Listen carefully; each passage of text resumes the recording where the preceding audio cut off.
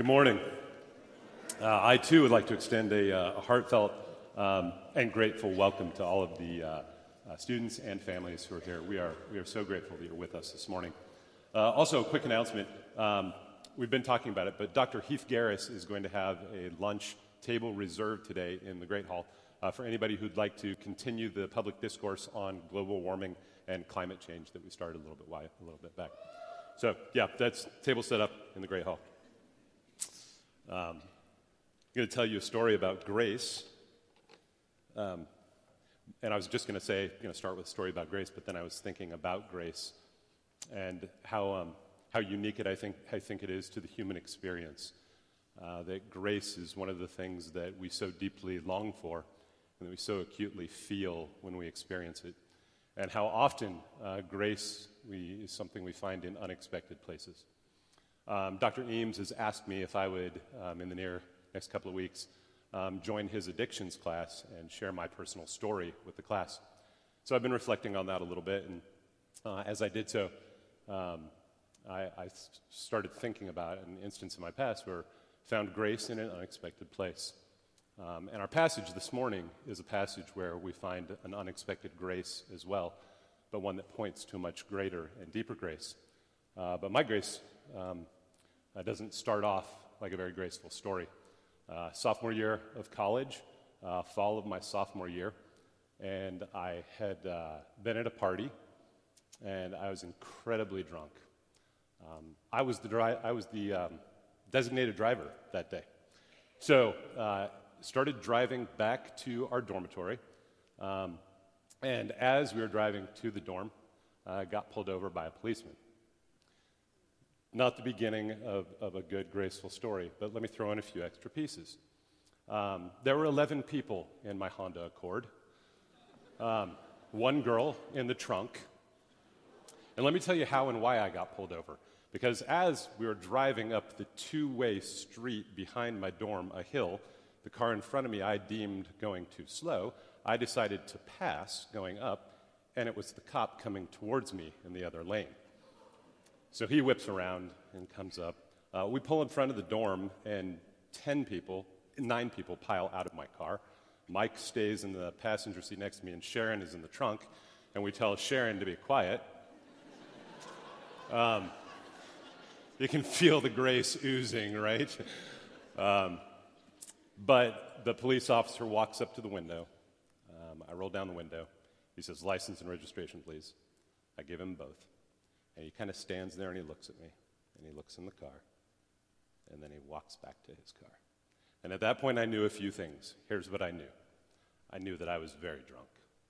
I knew that he knew I was very drunk. And I knew that I was going to jail. I also knew that I deserved it. So we sit there for what seems like an eternity, and the police officer walks back. He hands me my license, and he says, "Mr. Lowe, I don't know if you're drunk, and I don't want to know, but I want to tell you one thing. Anytime you get behind the wheel of a car, you take the life of every single person in that car into your hands. Have a good night." He turned around and he walked away. I don't remember much after that. I don't remember how the car got parked. I don't remember what took place, but I'll never forget those words. He extended a grace to me that was just a mere foreshadowing of the deeper and greater grace that I would experience in just a couple of short months when I met Jesus Christ. But that grace set a foreshadowing of a future grace. And the passage we're going to look at this morning is going to set the foreshadowing of an even deeper and more beautiful grace. So let's frame it just a little bit. King David was a fiercely loyal king to his God Yahweh. He trusted him with the situation with Goliath, with his relationships with Jonathan and Saul. And so after he had led the nation of Israel as a young king from the city of Hebron for 7 years, he eventually takes the city of Jerusalem from the Jebusites, and there begins to build it up, and it becomes the capital of Israel, the nation and the people of God. And David desired to have the presence of their God, the presence of the living God in the midst of the people, in the heart of Jerusalem. So he sets off to bring the Ark of the Covenant the very throne seat of the living God, where the Shekinah glory would come down and rest, and God would speak to his people to bring it back to Jerusalem. So the king assembles his troops. They serve as a military escort for the Ark of God to be brought back to Jerusalem. And a crazy story of grace takes place. Would you please stand as we read 2 Samuel chapter 6?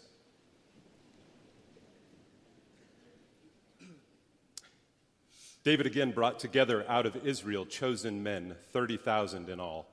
He and all his men set out from Bela of Judah to bring up from there the ark of God, which is called by the name of the Lord Almighty, who is enthroned between the cherubim that are on the ark. They set the ark on a new cart and brought it from the house of Abinadab, which was on the hill. Uzzah and Ahio, sons of Abinadab, were guiding the new cart with the ark of God on it, and Ahio was walking in front of it. David and the whole house of Israel were celebrating with all their might before the Lord, with songs and with harps, lyres, tambourines, sistrums, and cymbals. When they came to the threshing floor of Nacon, Uzzah reached out and took hold of the ark of God because the oxen stumbled. The Lord's anger burned against Uzzah because of his irreverent act. Therefore God struck him down, and he died there beside the ark of God. Then David was angry because the Lord's wrath had broken out against Uzzah, and to this day that place is called Perez Uzzah. David was afraid of the Lord that day and said, "How can the ark of the Lord ever come to me?" He was not willing to take the ark of the Lord to be with him in the city of David. Instead, he took it aside to the house of Obed-Edom the Gittite. The ark of the Lord remained in the house of Obed-Edom the Gittite for 3 months, and the Lord blessed him and his entire household. Now King David was told, "The Lord has blessed the household of Obed-Edom and everything he has because of the ark of God." So David went down and brought up the ark of God from the house of Obed-Edom to the city of David with rejoicing. When those who were carrying the ark of the Lord, had taken 6 steps, he sacrificed a bull and a fattened calf. David, wearing a linen ephod, danced before the Lord with all his might. This is the word of the Lord. Let's pray. Gracious God, thank you for your living word. Thank you, Father, that you have revealed yourself to us in it. And thank you for the grace that we see extended from creation to consummation. Thank you for this story. I pray, Lord, that your Spirit would guide the words that are spoken. We pray in Jesus' name. Amen. Please be seated.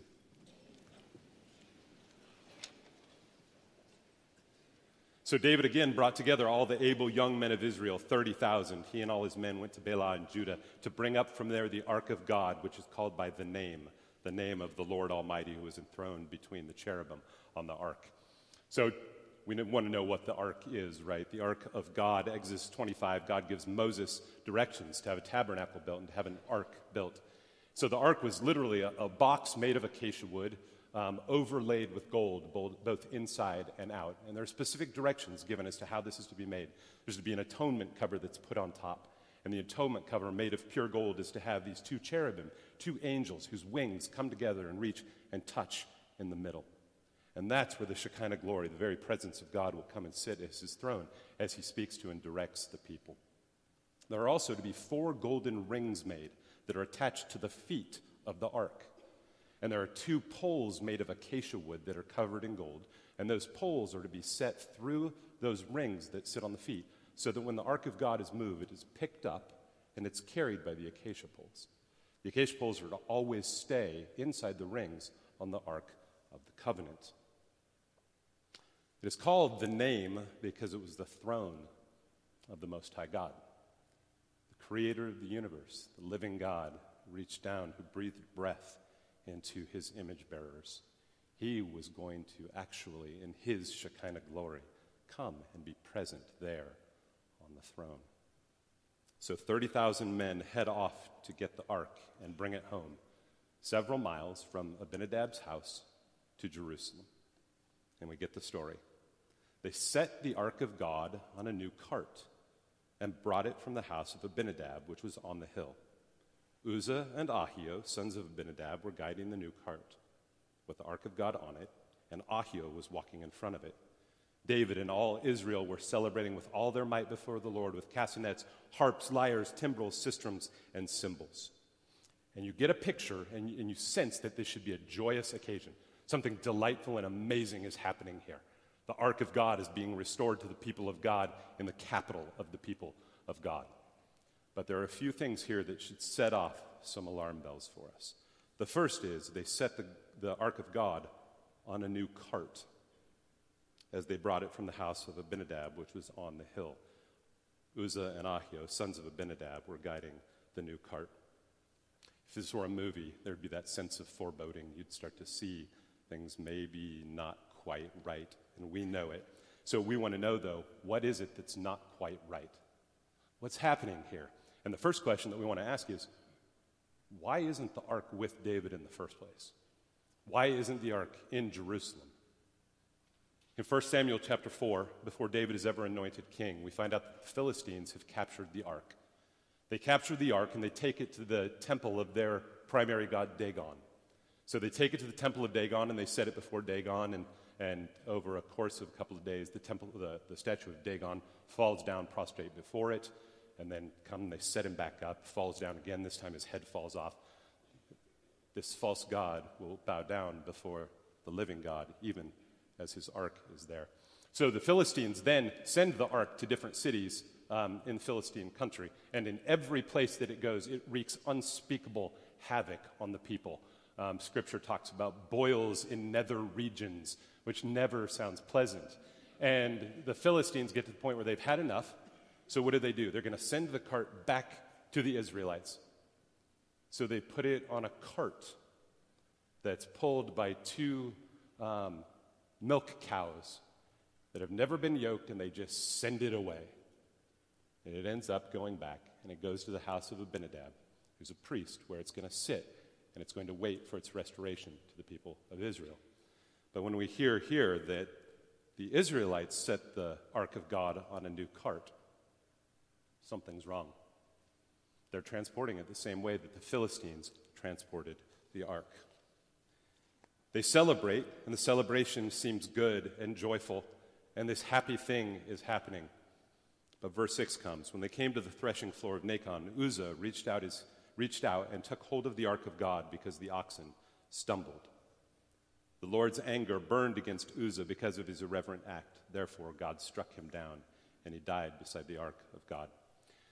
And without the full story, this is an account of Scripture that could seem like the most capricious act of God that you could imagine. Uzzah, who is going there beside the ark of God on the way to Jerusalem to restore the ark to the city of David, as he's going, the oxen hit a thing, it's tumbling, and Uzzah's simply going to reach out and stay it. A good thing, right? You don't want the ark of God to fall onto the ground.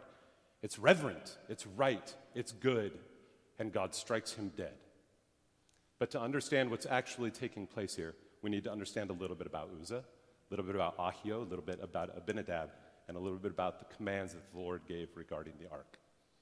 In Numbers chapter 4, we have a picture and a description of a group of Levites called the Kohathites. And the Kohathites were responsible for care of the holy articles inside the tabernacle of God. Let me read you just a little bit from Numbers chapter 4. This is the work of the Kohathites at the tent of meeting. They are to care for the most holy things. And here's what's supposed to happen. When it's time for the tabernacle to move and the most holy things need to be moved, this is what takes place. Aaron and his sons first go into the tabernacle. And when they talk about the ark of God, here's what they do. They take down the separating curtain, and they cover the ark with it. And then after they do that, they take a piece of heavy leather, and they put the heavy leather over the curtain. And then after they've done that, they take a blue linen curtain, and they put it over the leather, so that there are 3 layers of covering over the ark of God. The Kohathites then go in, and they're told they are never to touch any of the holy items, or God will strike them dead. They are to carry it only by the Asherah poles, and it's covered with the leather and the linen, so that it won't be touched. It's very likely, Scripture doesn't ever say it explicitly, that Abinadab and his 2 sons Ahio and Uzzah are Kohathites. But it's most likely that they are the Kohathites, that they are the ones being entrusted to move the ark of God. So when the ark of God begins to fall and Uzzah reaches out and touches it, God striking him dead is not God being a capricious God. It's not God simply being unmerciful or unjust, but it's God being very just. It's the holy ark of the living God being touched by the sinful hand of a human being who's been specifically commanded not to touch it. The judgment is right, and the judgment is good. But David is angry. David was angry because the Lord's wrath had broken out against Uzzah, and to this day that place is called Perez Uzzah. David was afraid of the Lord that day. How can the ark of the Lord ever come to me? Very likely that David was not thinking about Numbers 4 and the Kohathite laws on the moving of the holy goods from the tabernacle. It appeared to him, I think, that the Lord was acting in a very capricious way, perhaps unnecessary, perhaps harsh. But he also was tempered with fear, and a right fear for the holiness of the living God. His right and natural reaction was that reverence and that fear. And he has a good question. If God is willing to strike Uzzah dead for this seemingly innocuous and maybe even unintended act, then how on earth can the ark of God ever come into the nation and into the capital where I will live, knowing that I'm a sinful man? How can we survive in the presence of God if this is how God interacts with his people? Well, I started by saying that this was a story of grace, and it is. It's a story of unexpected grace.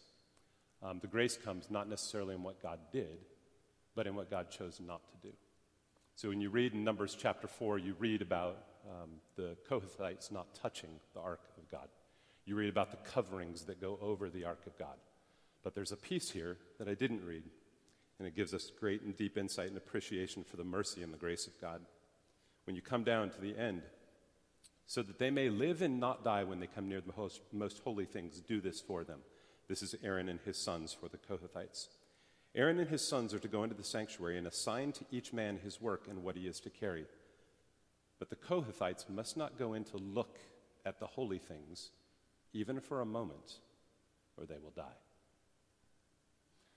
See, the ark of God is being pulled on a cart. The ark of God is not covered. Uzzah reaches out and touches it, and rightful judgment of God falls upon him. But what should have happened is that every man, woman, and child who set eyes on the ark of God without it covered should have been struck dead. It was simply the grace and the mercy of the living God who chose not to do that, to withhold his judgment. But when a sinful hand actually touched the ark, his wrath then burns. But this begins to point us forward. We're told that David wasn't willing to bring the ark into the city of David. Instead, he took it to the house of Obed-Edom the Gittite. The ark of the Lord remained in the house of Obed-Edom the Gittite for 3 months, and the Lord blessed him and his entire household. So David does the right thing. We find out later that Obed-Edom is actually a Kohathite priest.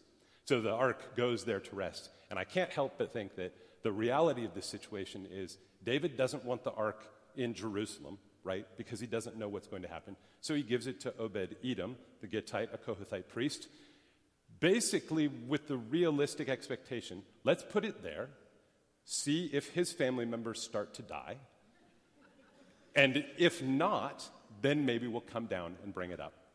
We find out that the Lord did indeed bless Obed-Edom and his family. Scripture says that he was blessed from generation to generation upon generation. So David went to bring up the ark of God from the house of Obed-Edom to the city of David with rejoicing. When those who were, now hear this is so good. When those who were carrying the ark of the Lord had taken 6 steps, he sacrificed a bull and a fattened calf. Wearing a linen ephod, David was dancing before the Lord with all his might, while he and all Israel were bringing up the ark of the Lord with shouts and the sounds of trumpets. Once again, a great sense of joy and celebration. But the sacrifices show a renewed sense of awe, a renewed sense of reverence and fear for the living God. This time, the ark of God is being carried. And if you were to guess what it looked like, what would you guess? It's being carried by the acacia poles. and it's covered. It's covered by leather, and it's covered by linen. And the gracious, living God, the presence of God, is going to be taken back into the city of David.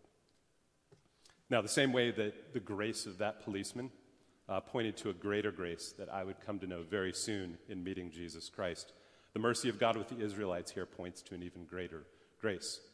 See, it was David's desire to bring the ark to Jerusalem and then to build a house for the Lord. He wanted to build a temple for the living God. But it was God's intention to build a house for David and to establish a throne that would live forever, for all of eternity. And in time, the king in the line of David would come.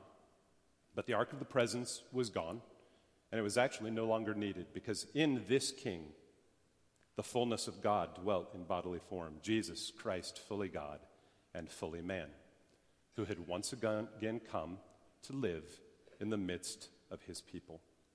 And in Luke 8, we find a story of another sinful person reaching out to touch, this time not the ark, not the throne of God, but this time the actual clothing of God. She was hoping to be healed from 12 years of bleeding. And when she touched him, Jesus turned, found out who it was, and he spoke to her. God the Son says, "Daughter, your faith has healed you. Go in peace." And then in the same chapter, there's a little girl, the daughter of a man named Jairus, who gets sick and dies. A 12-year-old girl. And this time, instead of sinful man reaching his hand out, it's the living God who reaches his hand into the hand of this little girl and takes it, and he says, "My child, get up." And she does, and she lives. But the greater grace was still to come.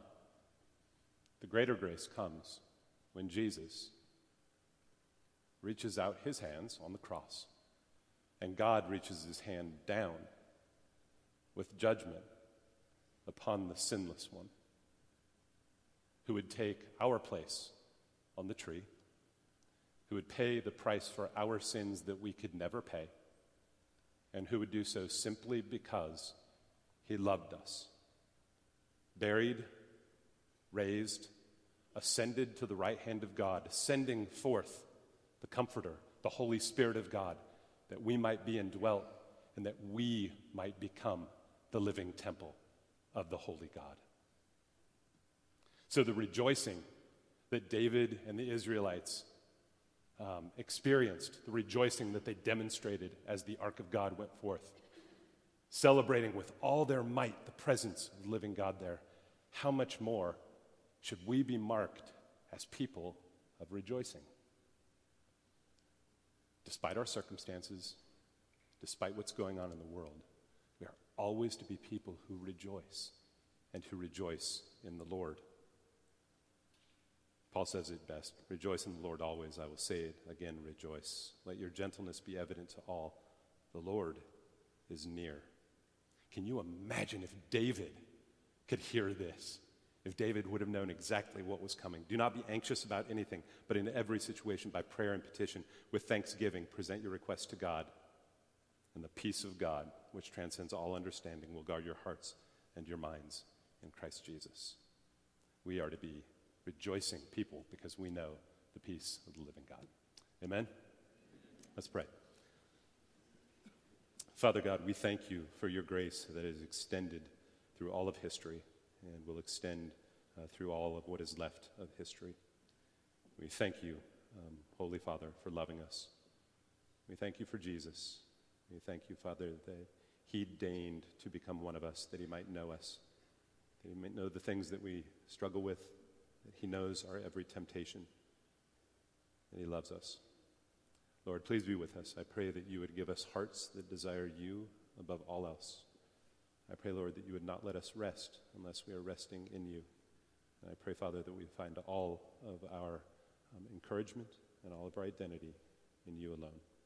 We give you all praise and thanks in your mighty name. Amen.